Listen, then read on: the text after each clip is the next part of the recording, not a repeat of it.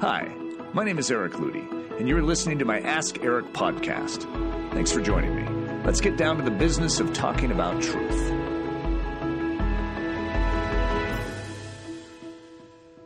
Does Christianity value logic?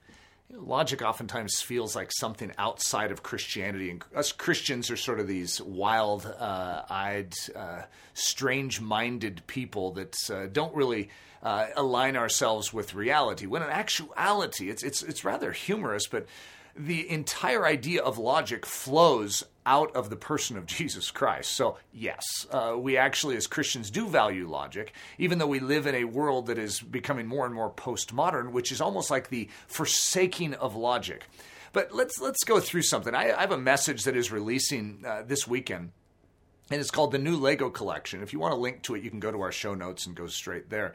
But you hear the word the New Lego Collection. Of course, it's somewhat of a play on words because we understand what Legos are. My kids love Legos. My son Hudson is one of those stop-motion Lego filmmakers. He loves using Legos to make his movies, and it's really fun for us as a family. So there's a lot of depth there. But the word Lego in Dutch means play well. And so Hudson's always told me that. And so it's funny because I can then say, well, in the Koine Greek or the biblical Greek, it means to speak intelligibly. So it actually is this concept of forming logically a whole bunch of words together that when you put them out and speak them or say them, they make sense. And that's the idea of Lego. And so it's a verb in the Greek to enunciate a very, very significant concept in Scripture. See, in the Hebrew and the Greek, which make up, that's the ancient languages that make up the Bible as we know it.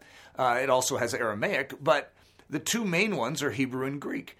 And so in both of those languages, their roots are verbs.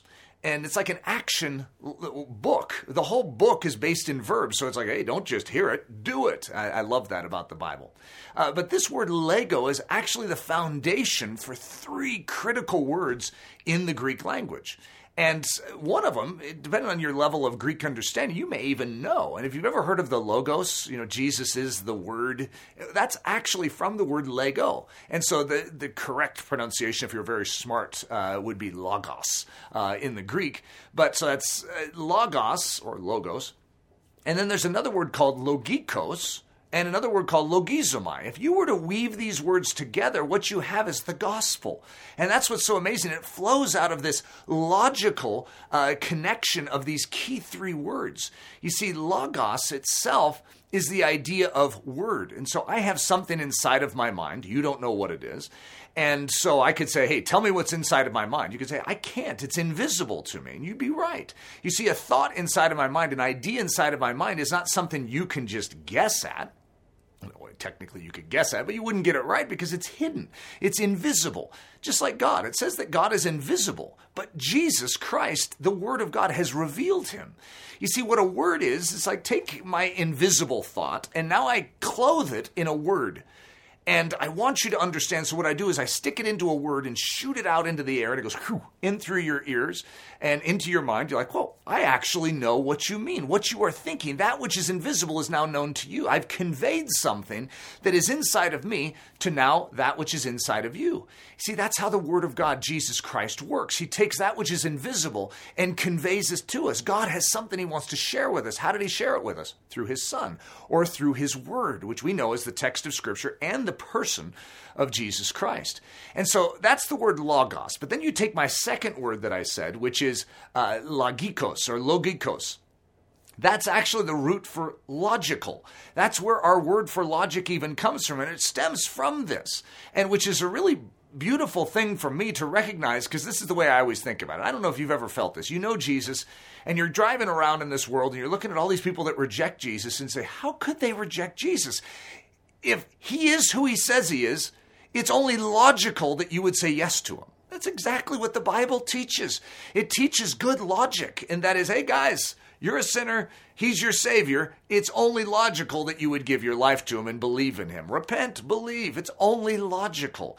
And then you have this third word. I know these are big words. You're learning a lot of Greek here. And that's logizomai. And that's the action. If it is logical that Jesus is the one solution, what should you do? You should logizomai.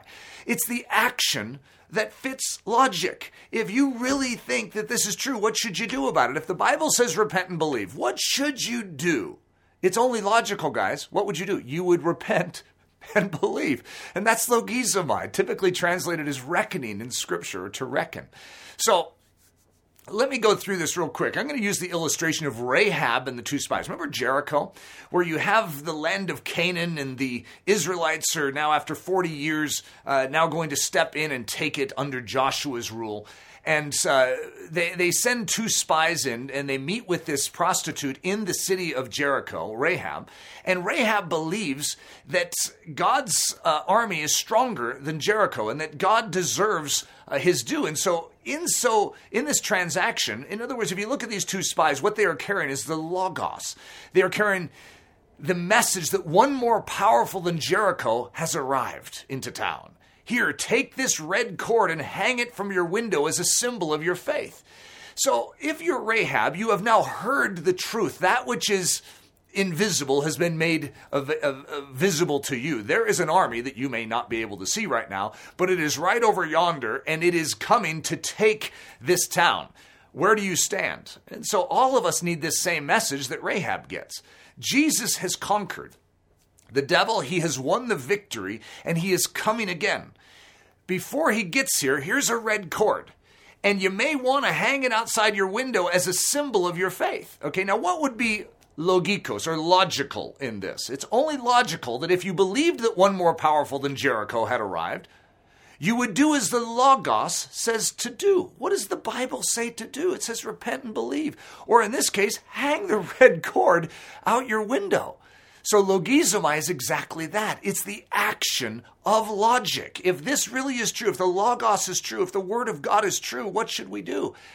You see, logizomai, the action of this, it's more than just answering a true-false test and saying, true, one more powerful has come, and then not sticking the cord out your window. It's sort of a word that's similar to submit, enter, or send. So you write an email and say that's what the Word of God says. Write the email. And well, what do you also need to do with the email? You need to send it.